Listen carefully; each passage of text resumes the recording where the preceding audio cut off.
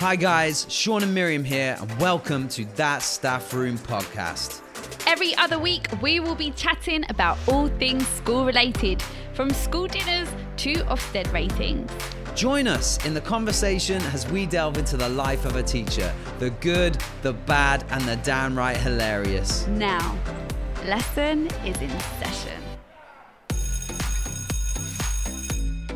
Hi everybody and welcome to That Staff Room podcast. We are all back after a nice long half-term break. Hi Sean, how was your half-term? It was amazing. Spent time in my new house doing it up and I'm back in London now, ready for the term ahead. That's right. And it is a jam-packed term ahead, that is for sure. And I know that we have seen loads of different things happening post-lockdown. And one of the things that we're going to be talking about is school trips, isn't it, Sean? Yes, and you may have noticed already teachers nervously at the front of buses with 25 or so students on a new school trip. And this is something that is new. You know, it's been a long time since we've had school trips due to all the restrictions with COVID. So it's something that we're getting back into. I've been on a school trip since we've been back, really enjoyed it. And I hope you all really enjoyed this episode. So this week's episode is all about school trips. And I think a good place to start would be maybe a school trip that you went on, Miriam. Do you have any memories of school trips that you went on? The only school trip I can really remember, it will sound really epic now because I can't remember any school trips, but I went on a French trip, right, with school. And I wasn't even supposed to be going on this trip. So basically what had happened was so many students had shown an interest in going on this trip that they pulled all your names out of a hat in our lesson. Can you believe that's quite brutal when you're in year 8? The Lucky Dip trip. Yeah, it was like, this is so brutal. So anyway, I didn't get chosen, right? And I was crushed, like so crushed that I didn't get chosen to go on the French trip. But this guy called Mark Turpin, I don't know if I should say names, but hey, he's never going to listen to this. Mark. This guy called Mark, he really fancied me, right? And he did get chosen to go on the French trip. And he decided to give up his place on the French trip so that I could go. And so he went to the French teacher and said, look, I really want Miriam to get that space. I know she's really disappointed. And so he gave up his space and I got to go on the French trip. How lovely is that? And then when I came back, I went out with him for 1 month. For 1 month. Was it like a pity month? Was it like a payback month? No, he was actually a good looking guy. It wasn't even pity. It was just like, I was like, oh, that's a really nice thing to do. Did you get him back a gift? I did. I actually did. It was like Classic. French chocolate or something from the ferry. Mm-hmm. But yeah, it was. So that is like my first memory of a trip with school.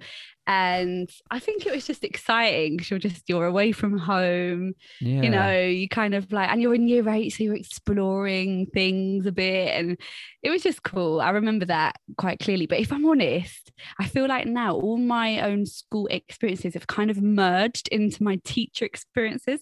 So I have to scratch my head and be like, was that a school trip I did as a kid? Or was that one I did as a teacher?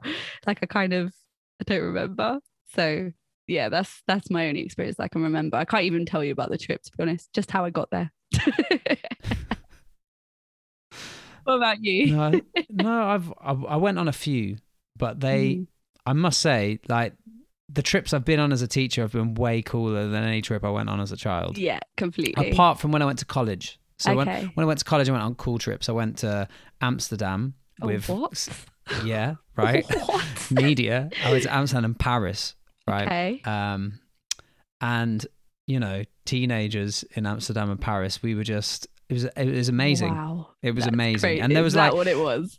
It was amazing. And there was like a lot of downtime, but a lot of also cultural stuff, which was quite cool. Yeah. Because cool. coming from like a small town, being exposed to some like, you go to loads of museums. Like, there's no museums in my hometown. There's no art galleries. So going through them and seeing like just how people behaved in them, like weird things like that, you just don't get exposed to.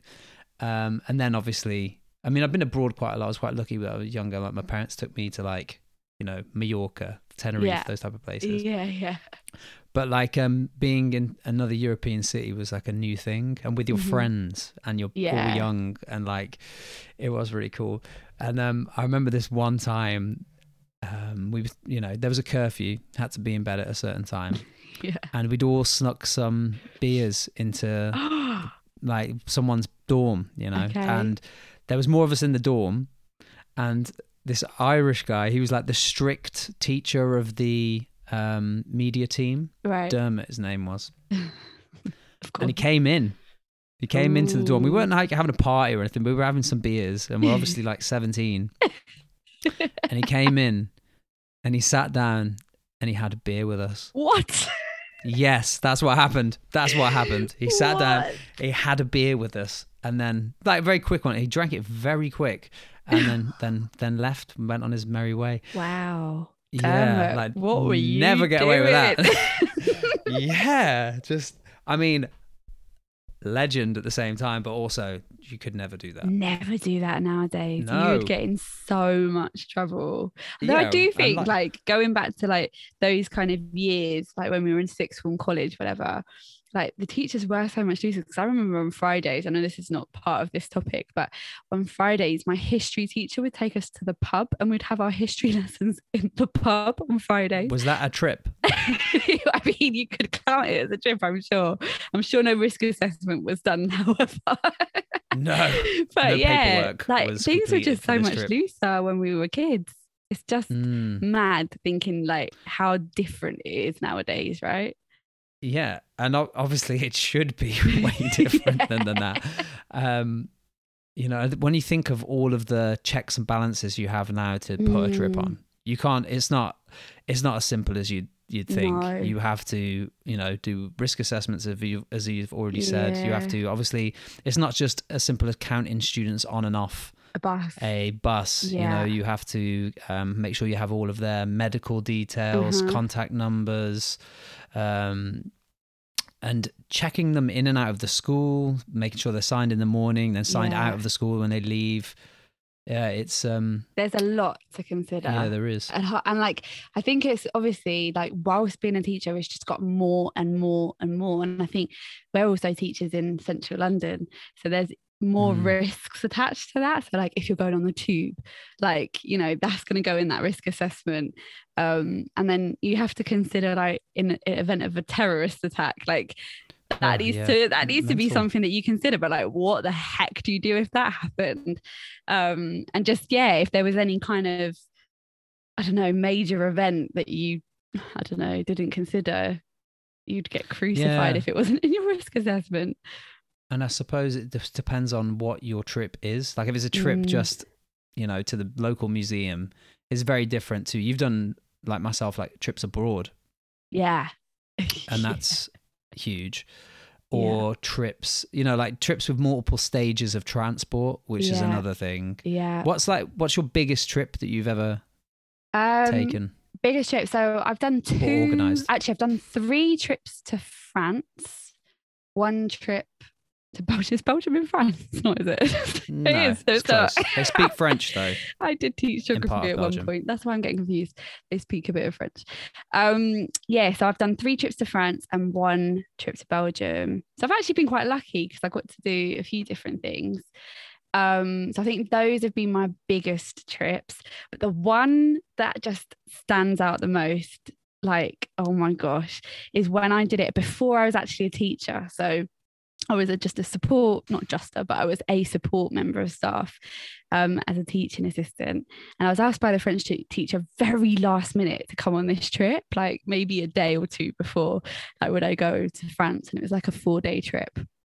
And so I was like, yeah, like how exciting, this is going to be great.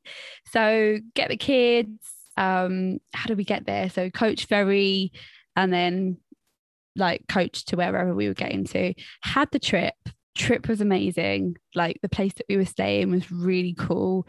It's like a chateau, and like in the staff room there was wine on tap and cheese and bread, like just there. Like it was so classically French, I couldn't believe it. But I was also like, there's wine in the staff room, this is mad. That is insane. But also it's the kind of place where their staff did everything. And so you as staff, like as the kids teachers, were not expected to do anything during the day at all. So it's just the best deal ever.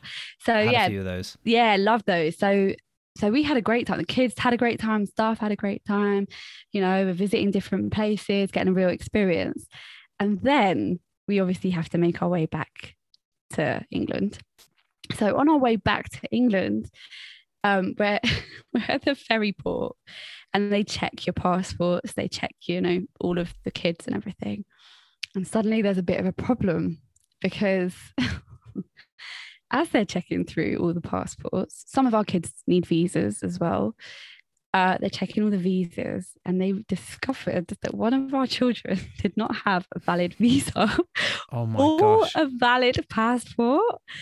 And so basically, how did they get out? I don't know. So clearly the French border police don't care. That's crazy. English border police really cared. And suddenly it just put a halt on absolutely everything. Like they like stopped us from moving forward. We missed our ferry. We weren't able to get our ferry.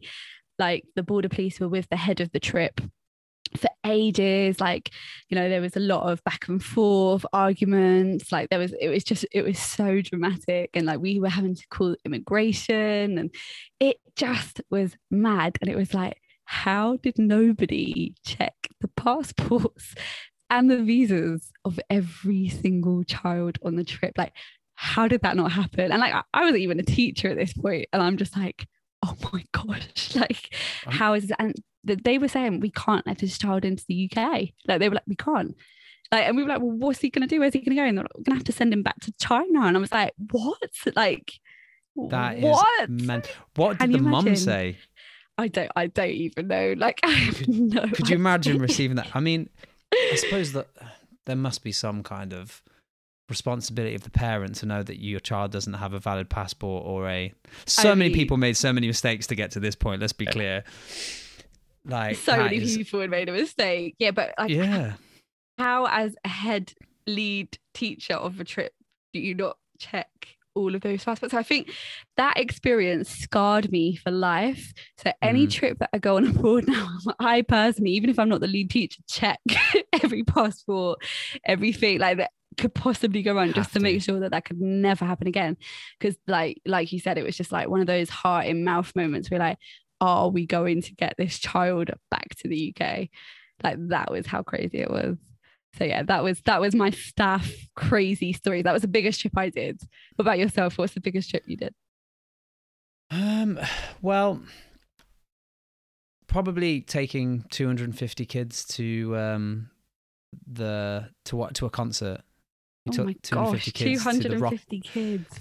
Yeah, it was at the SSE Arena, and there was like 20,000 kids or 15,000 kids from other schools, like all in this one arena, and we took 250.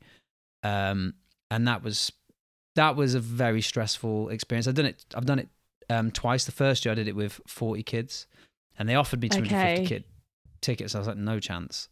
So I did it 40, and then the next year I was like, no, let's do it. Let's go big.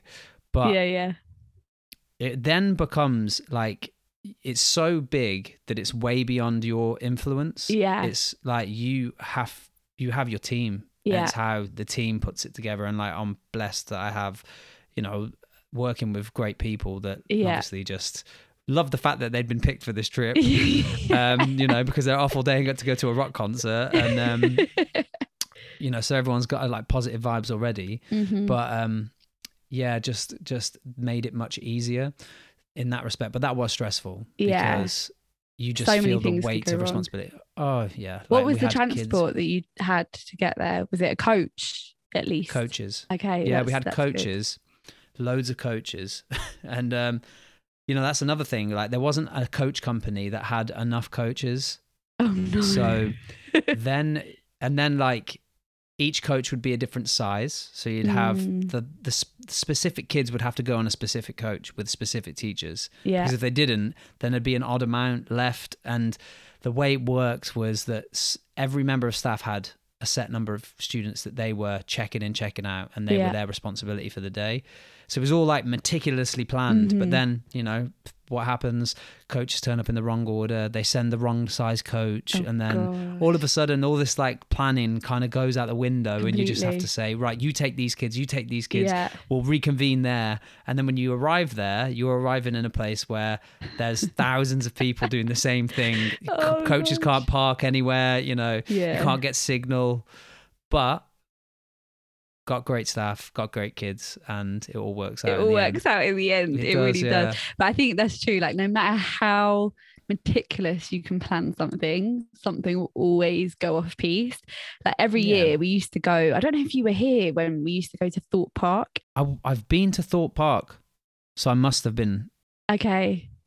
So we used to go every single year, like take the whole school, imagine, to Thorpe Park. But it seemed that every year we did that, every other school in South London did the same thing. And so we would all end up, and it was just like, that is like, oh my gosh, what could possibly go wrong? Like, and the thing is, you say to a student, like you say to students, okay, we're going to meet at this time, like check-in points during the day. We're going to meet at this point. You have to be here at this time. You stress it to the children. You have to be here. Meet me here. And then they never do, because inevitably they are stuck in the longest queue and can never seem to time it correctly to actually meet you at the thing. So the whole time you're just like, oh, are the kids okay? Like, you know, they I don't know, caught up in any madness. But we used to let them just go off. Like, I don't know, would you still let them go off? I guess so. They can't get out of the park, I guess. Yeah, you kind of have to in trips like those, I suppose. But you have, the way I've done those ones before is like you have someone, there's always a member of staff at a spot. Yeah, of course. And the staff like take it in turns. So it's this one spot, the rendezvous point. Yeah. And there's someone always there 100% of the time. Kids have a set amount of time that they have to come and check in by. So they have to come check in by, you know. But I think it's slightly different now. I think as well, because you have things like Microsoft Teams where you don't have to use your personal number. Yeah. You know, you can have students' contact numbers as safety precautions. So I think things like that are a little bit easier now, maybe. That's true. Because you can save it on the system, I guess, and not have it on your personal phone. Yeah. Yeah. Well, that makes sense. Rather than getting the kids to necessarily come to a physical spot, as long as they check in at a certain time on their phones. They could do both. If they didn't show up, then you can check in. True, See, true. Like this is an insight to people. Like these are the things you have to think about when you're planning a trip. It's actually true. It's stressful. It's so stressful, but it's good to do these trips, right? So like some of the best memories. Best memories, and like it also just really helps build those relationships, right? Like there's times where you might have a really difficult relationship with a student or a particular class, but then you go on a trip and they see this different side to you and you see a different side to them, and it totally can transform a relationship, and then that translates into the actual classroom. Like it can be such a positive thing. Yeah, I mean, we've done quite a few music trips over the years, and some of them have been with other schools, and it's like we have like a shared orchestra and a shared choir. So all the other schools, you've been on one of these trips as well. Yeah. And they have like a cabaret. So the kids work in small little ensembles and groups, and they perform at the cabaret. But there's also like staff can also get involved.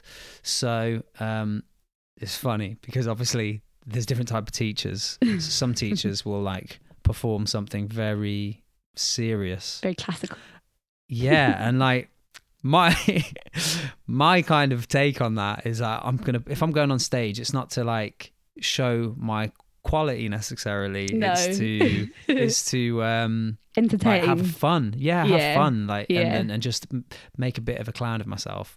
But that's me anyway. Like that's the kind of person I am, like generally. So we did like loads of a cappella, beatboxing, just stupid stuff. Like, but it was so fun. And then, you know, the kids like obviously see that side to you rather than the person that's making them check in here and making them go to bed at 10 o'clock, you know, and all these other things. Yeah, no, it is nice. And it's nice going on those types of trips, especially when you're not, so like I'm not a music teacher, but I am a musical person.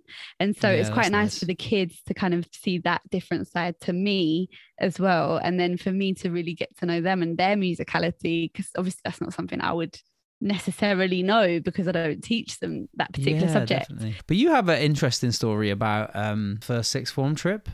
Oh my gosh, I forgot about that. Of course. Yeah, this was a trip that I heard about. Yeah. And I wished I was there for this moment. That was such a great moment. That was actually such a beautiful moment. So essentially what we'd done was it was our first year of sixth form, and we decided to take the kids away on a trip. And we took them, I think we were in Norwich or somewhere. I don't really know where we were. I just went along for the ride.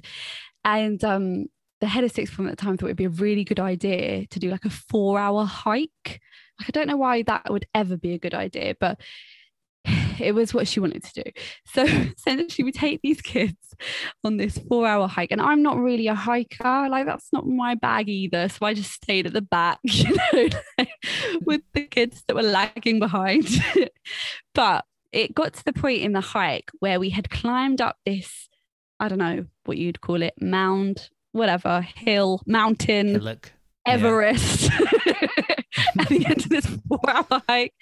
And in the distance, so it was like you could see the beach and you could see the sea, and the children had got to the top of this thing clearly exhausted from this crazy hike we'd just been on, and they saw the sea and they all just started to run full pelt down the other side of this mound, across the beach, and they all just ran into the sea. It's like they'd maybe seen the sea, but some of them hadn't ever been to a beach before. They'd seen this beach and they'd run into the sea, and they were all just like laughing, splashing in the sea and all this. Now I have to like give a little context. It was not a hot day. It was not a sunny day. It was September, wasn't it? Like September, October. Yeah, it was probably late September.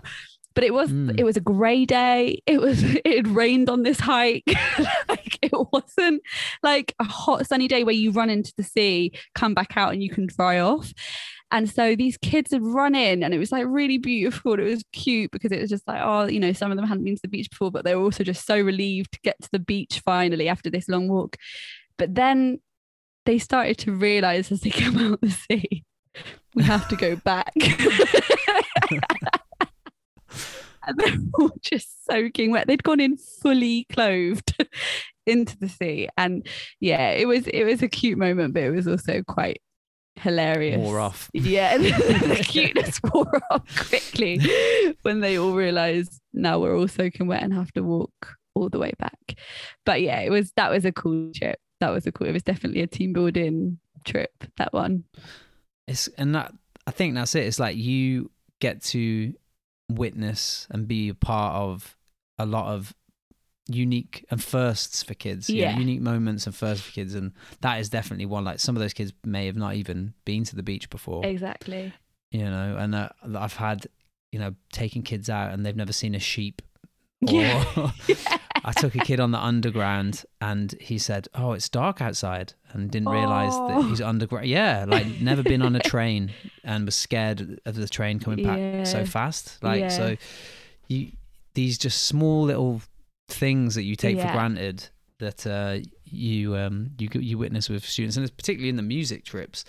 I'm watching students, that their confidence build where they are performing on stage at the end of the week, but and get given the solo, and it's their moment to shine, and you see the little holiday romances blossom and all these little things. Like, it's just and true. Friendships starting, and it's it is incredible actually when you stop and think about it, because unfortunately you just don't get the time to do all those things at school. Totally. And especially the kind of the years that we've just had, right, with COVID, it's put a stop to all of that. And I think that is the one thing that everyone's really missed, like the last year, is those opportunities for just to go off site and do something really cool and exciting and fun, because obviously we've been so restricted. And so it is really great that now we're coming to the end, it feels like, of this whole period of time where we now can actually plan great trips. Like, you guys are going to Thorpe Park again. That's great. Like, what an exciting thing to look forward to, because those moments are something you look forward to. But something, sadly, we haven't had the last year. Have you ever had to like ban a student from trips? don't think I have actually. I think yeah, it's always been a threat though. Like, you know, like if you continue to behave in this way, then you will not be allowed to go on any trips. But I've never actually followed through because that would be mean. Have you been mean, Sean? No, what I've had, like when I've run enrichment days, and for those that don't know, enrichment day, I mean, there might be other names in other schools and it's the same thing, but the whole day is every student off timetable and they are doing enriching activities. And at the school I'm currently at, we do 3 a year usually. And my remit for 2 years was to organise those 6 days, amongst other things. But it for one of those days, we just got everyone off site, as many kids as you possibly can, take them somewhere to do something, and they're all themed. But I'll be the person at the end of the day that the teachers bring the kids to that messed around on the trips, and you know, because you're taking everyone, you take kids that are like a little bit untrustworthy sometimes, unfortunately. And you know, thankfully there's nothing that's happened whilst I've been leading a trip where I've had to, you know, discipline a student or or anything like that. Nothing beyond like a little a talking to or something. But you know, you hear some students and they'll just walk off. They'll just like, no, I'm not doing this. And you have that kind of non-compliance, but publicly, and you know, it's like the safety. Oh, it's horrible. I got banned from trips when I was at school. By my head of year 9, Miss What Copeland. did you do to get banned? Yeah.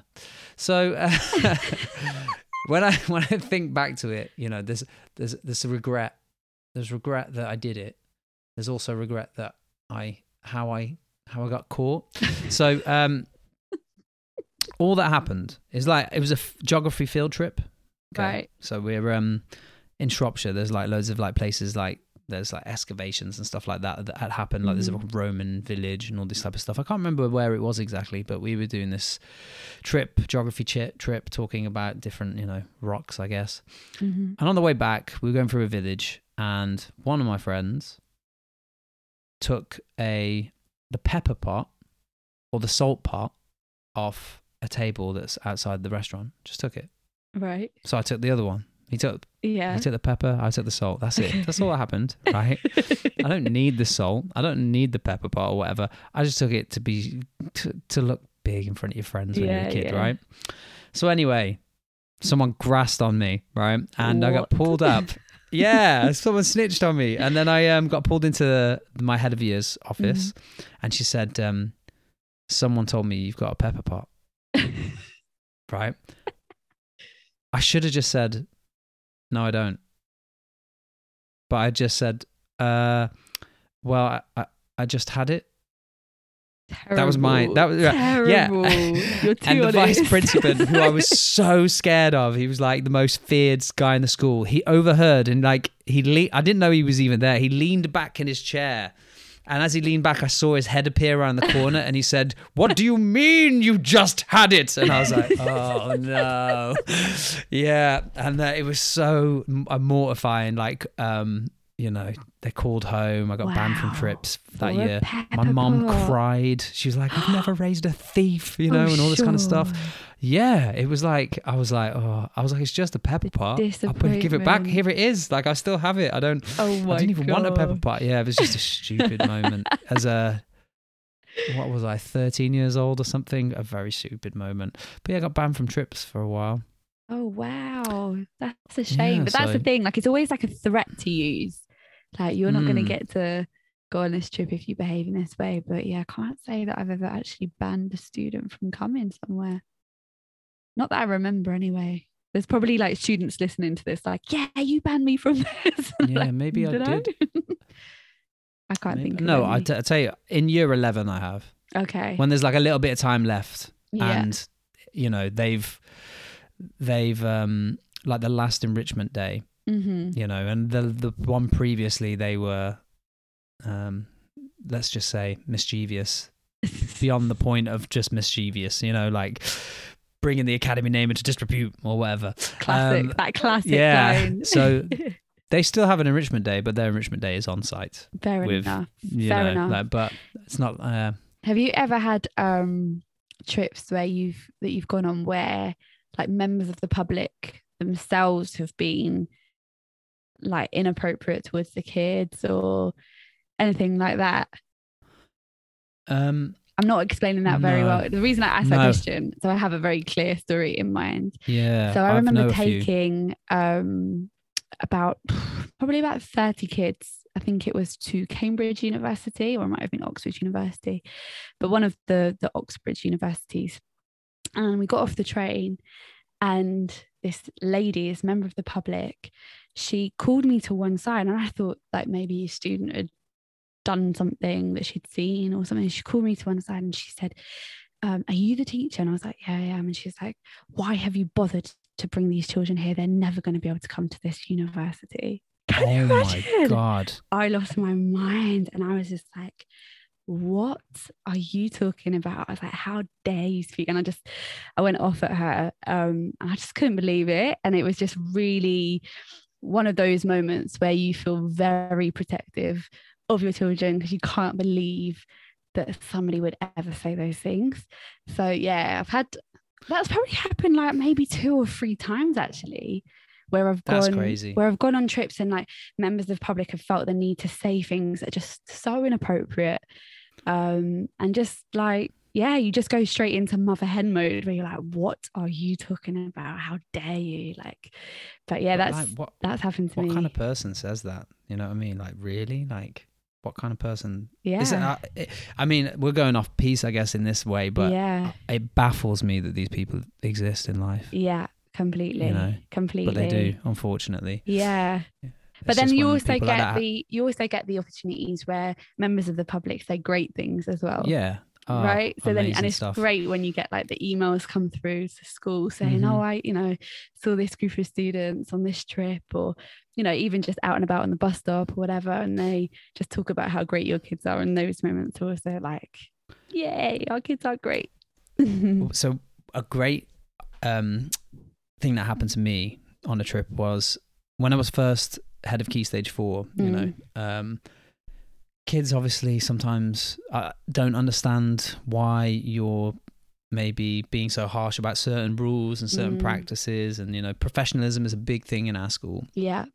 And sometimes students don't understand the point of it. I remember actually someone explained it to me. It's like the Mr. Miyagi wax on, wax off. They don't realize why they're training until they need it. Yeah. So anyway, we were at a college, and there were another group of students there with another set of teachers, and they were doing the same tour as us, and just our students watching them behave.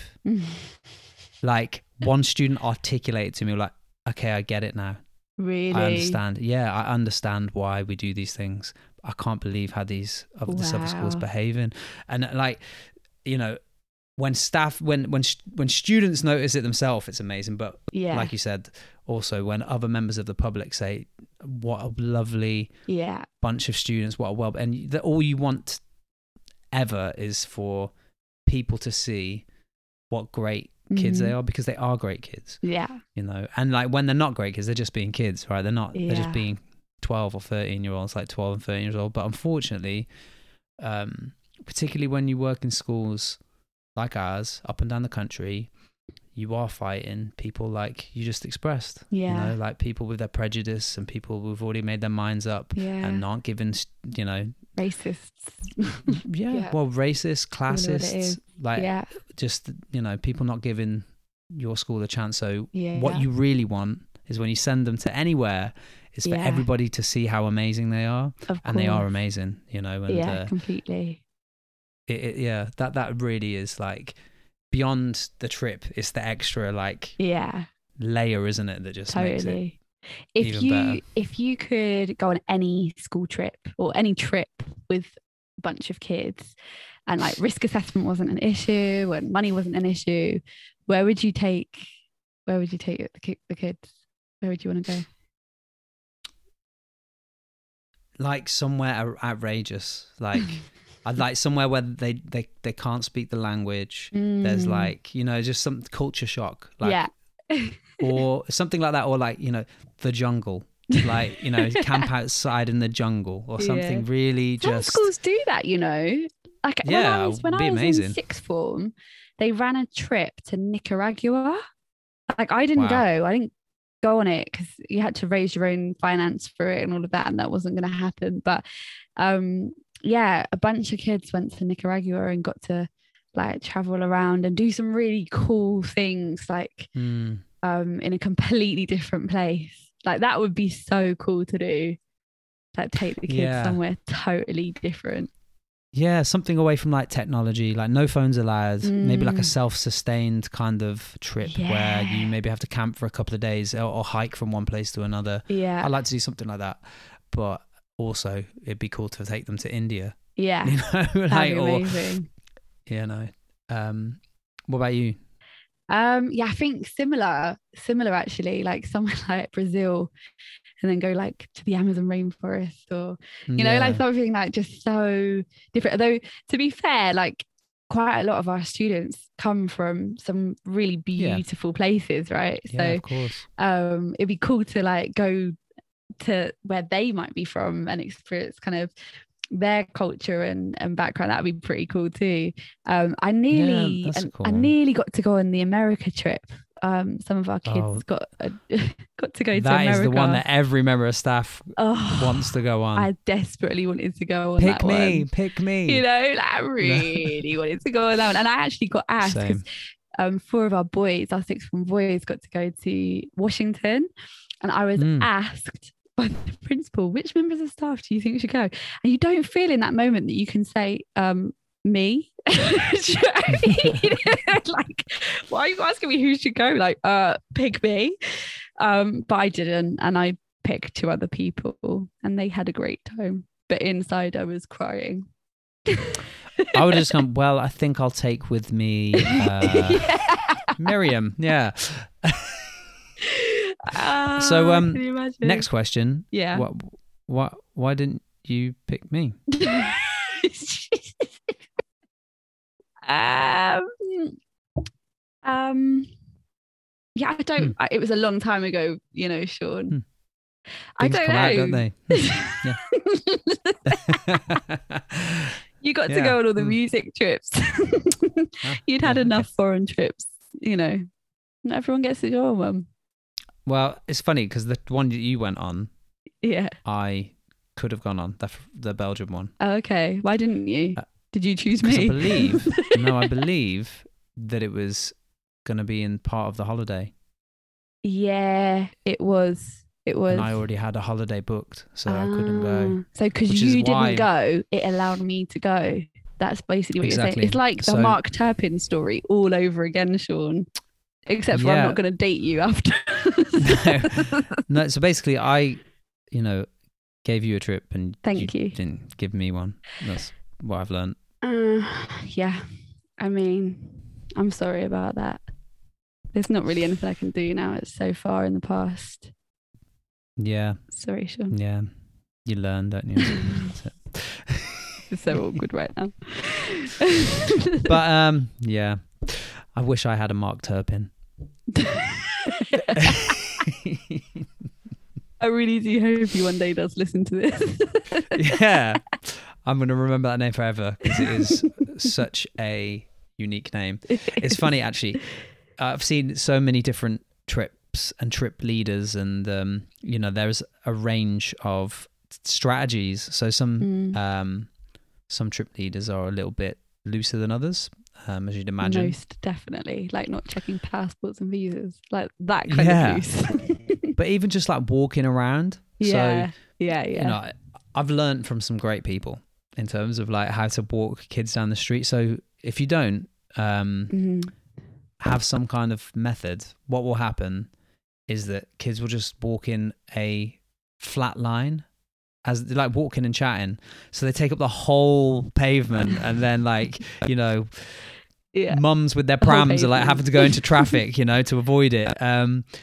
But one of our friends actually, who he was leading one of the groups that I was on the enrichment day, and year 11 students, he made them stand in twos the whole way, like Noah's Ark. Yeah. Like, and paired them up, not with like, you know, not with friends, just people they would never just like. He may as well ask them to hold hands. Like it was that kind of, but you know, they were on and off the bus safely, you know, and that's honestly, that's it, you know? I used to do the same thing. They had to walk in twos. They were not allowed, and it would be in alphabetical order. And it was just like, you're going to walk at this pace. If you don't catch up, then we're just going to go back to school. Yeah, I mean, it sounds a bit harsh, doesn't it? But I guess because the feeling is sometimes that because it's already not a normal school day, the psychology around that can be like, the school expectations don't exist anymore because we're not in that environment. And I've seen it immediately. Like, so get on the bus, everyone takes their phone out. No. Put your phones away. You're not allowed your phone out. Yeah. Because you know what will happen is there'll be some craziness or something inappropriate will come out of a phone. Or maybe not. Maybe none of that will happen. Yeah. But why risk it? Yeah, exactly. Why risk it? Not worth the risk at all. Yeah. It might not happen, but I can guarantee it won't happen if your phone stays in your pocket. That's it. So, but it does, like, I do feel like, and this just might me being pessimistic, but I do sometimes feel like those small little things matter so much that if your line is no phones and your line is full school uniform, if you allow one student to be on their phone or allow one student to wear trainers instead of shoes or whatever it is, then that mindset starts to filter through, and then before if that's debatable and up for negotiation, then soon another rule that is more important than shoes and trainers and mobile phones becomes negotiable. It's true. I guess it depends on the context of the trip, like what the trip is and where you're going and all that kind of stuff. But I think it's those ones when you're like walking locally, like you're going somewhere for a more local trip. Those to ones, a business. Yeah, exactly. Like those ones is quite key to kind of have that high expectation. 100%. The other one where it's like a little thing, but it'll have a really great experience. So you're going on a coach, but it's like a short journey. It's not a long journey. It's just a short journey. And the coach driver has said, please, can nobody eat on this journey? And then all you're doing is the whole time, like watching, put that food away. Like, don't you dare eat. And then you're just like, you know, you have this thing of like, oh man, that kid, I could see they're eating a banana. Like, where are they going to put that skin? Like, you just like metaphorical stressful. Banana skin, you know. You feel like such a Scrooge going, you cannot eat your chocolate bar. Like, you know, you just feel like such a Scrooge. But you're right. Let that slip, and then suddenly it all starts to unravel. But you can't enjoy it. Like that's the part of the trip that you can't enjoy. Is like, particularly when is that you're the lead. Maybe you are so responsible for everything, and just like litter on a coach is just one of many things that you are responsible for. You know, kids walking over traffic lights and making sure it's green, and that, you know, there's no cars coming. We could definitely cross the road right now, but we're not going to. We're going to wait till it's green. Like, you know. And also, you've written it in your risk assessment that you won't cross unless it is green. Yeah. Yeah, no, definitely. Counting the kids on and off the bus, like everything. Like, there's 3 stops away, guys. 3 stops. 2 stops. We're getting off next. We're getting off next. Yeah. The thing is, I don't think it even changes. Like I have taught every year group in school, all the way from like obviously year 7 all the way through to 6th form. It doesn't change. Like, no. Same level of fear, even at 6th form, that you would if it was year 7. If anything, year 7s are easier because they're way more compliant. The funny thing is, like, you because you have to count the kids on and off the bus and all that type of stuff. Yeah. So it used to be a bus would have one exit, the front. Yeah. You get on and off at the front. And then when I moved to London, the buses are like, okay, you get on at the front, you get out halfway through. Yeah.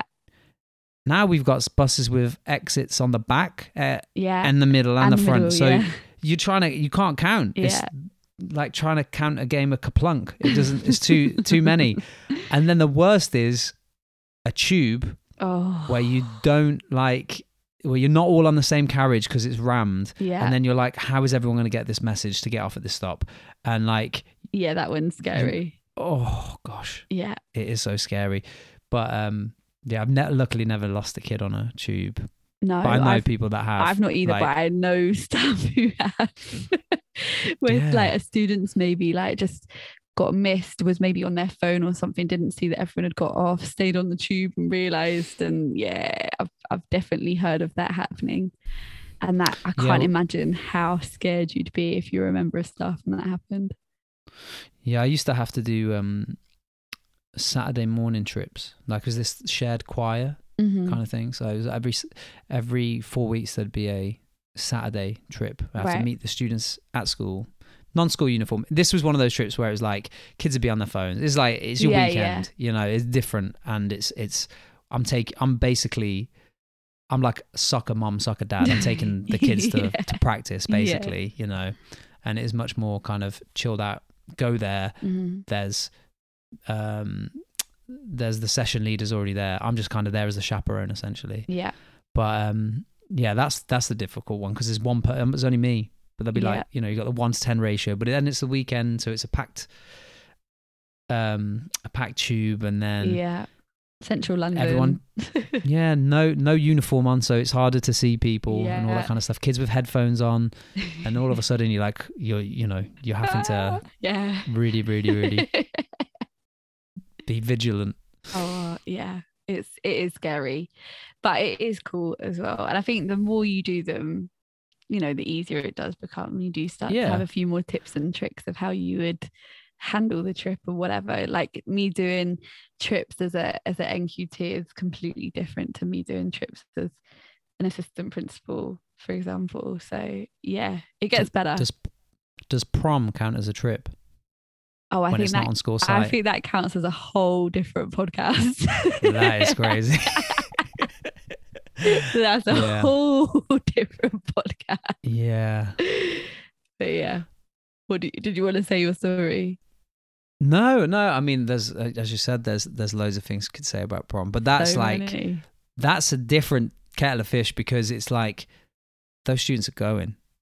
Yeah. You know what I mean? Yeah. I remember being on the bus back, and it was like some kids were swearing like quite openly. Right. Like they would never do that normally, but like I could hear them say it, like to the point where they're seeing if I'm going to react. Do you know what I mean? Like to see what's going to happen.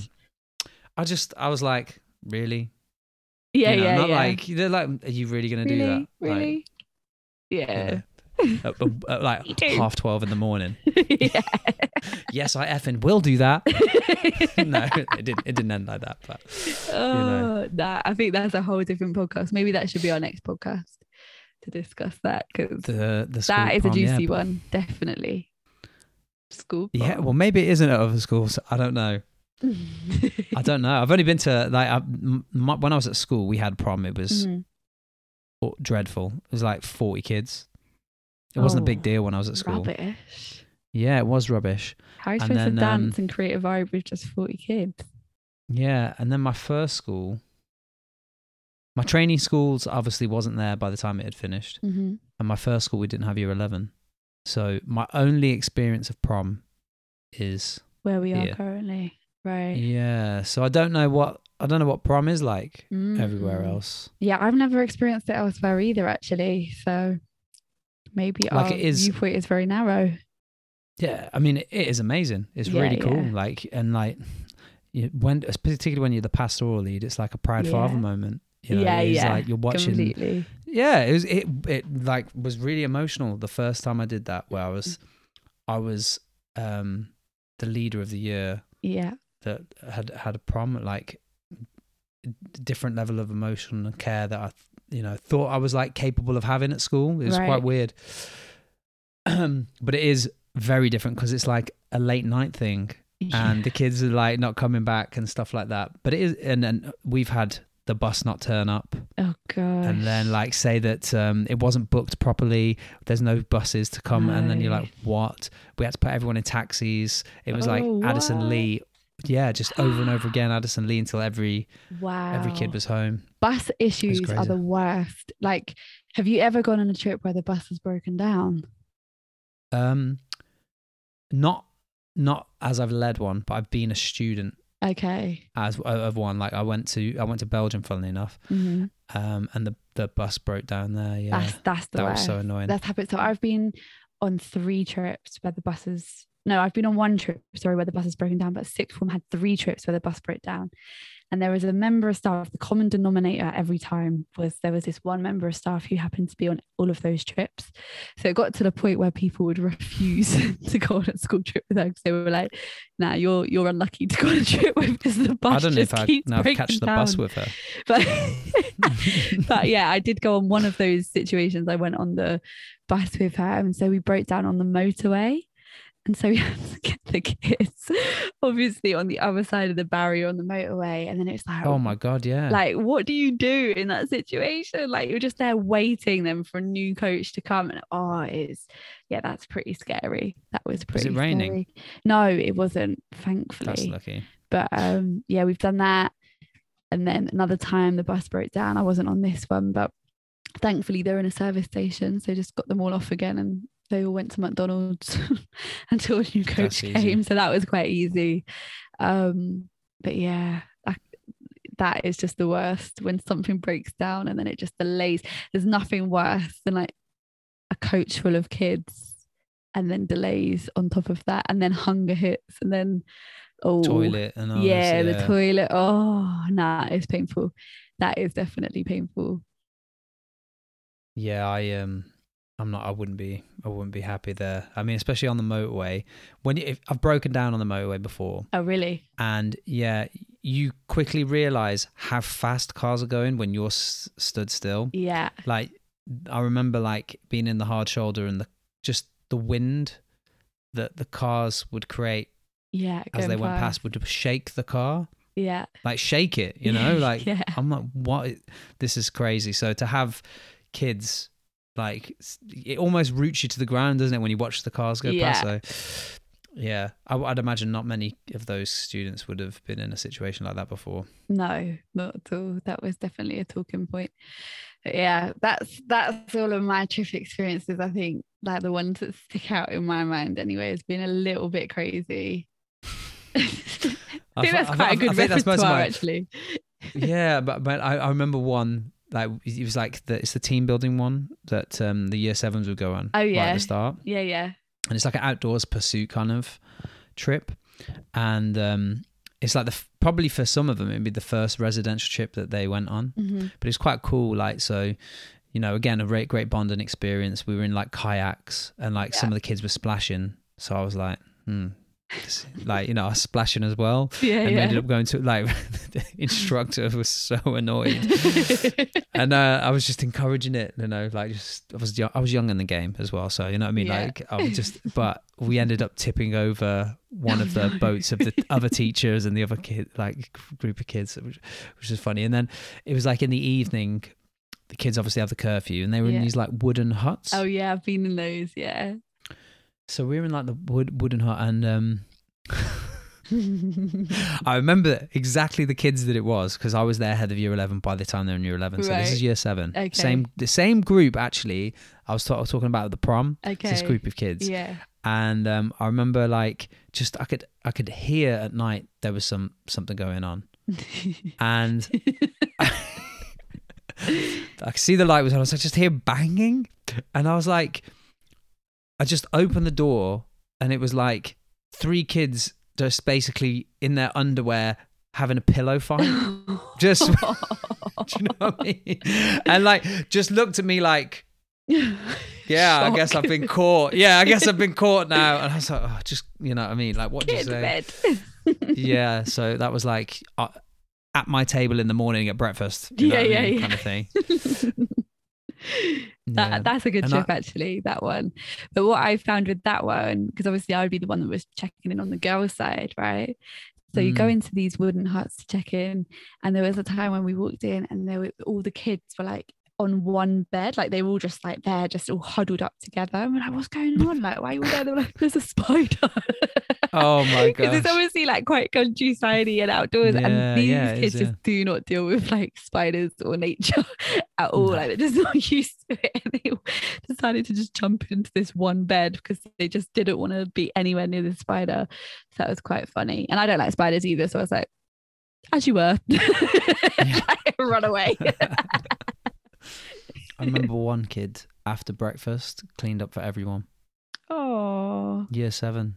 Oh, that's nice. Yeah, it is. Yeah, like made a big impression on me. Oh, and this kid was like I've taken this kid like afterwards in years gone by on loads of trips, and he caused me such a headache on so many trips. But this one thing that he did so early on had such an impact. Yeah, that I that's never nice. be too mad with him. Yeah, I think that's the key, isn't it? That's the whole reason we do it, is just getting those, number one, giving the kids these great experiences, but number two is just to see those good sides and those other sides of the children that you don't get to see. Yeah. That's what it's all They're about. lovely. Yeah, they're lovely, and like that's why you do this. Hopefully, I mean, we discussed this in an earlier podcast, but hopefully you teach because you just love enjoy being working with kids. Yeah, exactly. And I can't think of a better way to end this podcast than just summing up that way.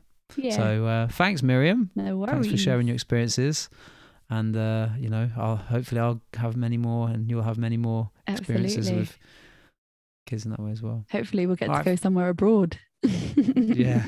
I'll make sure I put your name down next time. Yeah, America next time. You know where to find me. Yeah. All right, guys. Thank you for listening. So we're now at that point in our podcast where we are giving you some educational news. So it has been the Climate Summit recently, hasn't it, Sean? I don't know if you've been paying attention to the news, but in the news, the Department for Education has recently talked about how it wants to be the world leading education sector in sustainability and climate change by 2030. And I thought this was really obviously very current, given the fact that we are currently in the Climate Summit or experiencing the Climate Summit. And just really interested in some of the policies that are getting put forward about things like reducing food waste in schools, less photocopying. I don't know if you're ever a little bit prone to over photocopying or maybe doing some of your own personal photocopying. Sean, have you ever done a bit of that? I've definitely photocopied things I didn't end up using, and I feel terrible for it. But I've definitely moved on to digital resources and using things in a new way. So loads of registers for extracurricular clubs recently have gone digital, and just resources sent to students digitally as well. And I think there's definitely a culture shift with that. Yeah, absolutely. And I think it's a really, really big thing right now, just currently in our news and social media and everywhere we look, of how can we reduce our carbon footprint? How can we be more climate friendly? How can we support our world so that we're giving something amazing to the generations coming through? And so the DFE has published 29 points of how they want to do that in schools. One of them is also going to more plant-based menus in the schools. So I wonder what you guys think of that.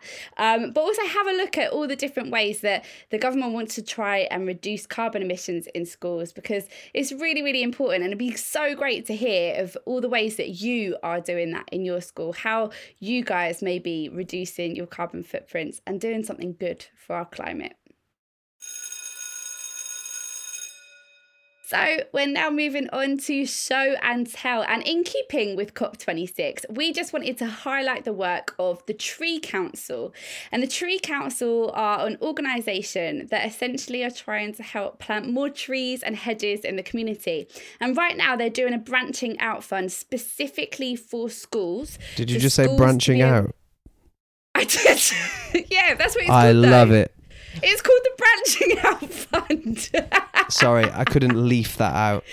Oh, wow. Why do you always do that? Sean is known for these puns, every day, all day. Anyway, so the Branching Out Fund with the Tree Council, you can sign up as a school. You can sign up and they will be giving grants to schools to help plant more trees and more hedges. They're giving away trees for you to plant, and supporting with essentially building community hedge funds, it's called. But yeah, they're building all of these different things. And so I really encourage you, if you are interested in really making a difference in your school for climate and to contribute to sustainability, then why don't you head over to treecouncil.org.uk and check out the resources there to build more trees in your school. Build more trees in your school? Plant more trees in your school might be better. So yeah. Check it out. That's all for this week, folks. Thanks everyone for listening. Don't forget to connect with us on social media. Just search That Staff Room Podcast. Links are in the show notes. Get involved in the conversation by leaving comments and messages. This podcast is all about sharing ideas and building connections. And if you like what you hear, don't forget to subscribe wherever you get your podcast. And if you're feeling kind, then leave us a review. 5 stars are most welcome. Until next time, top up your coffee, sharpen your pencils, class dismissed.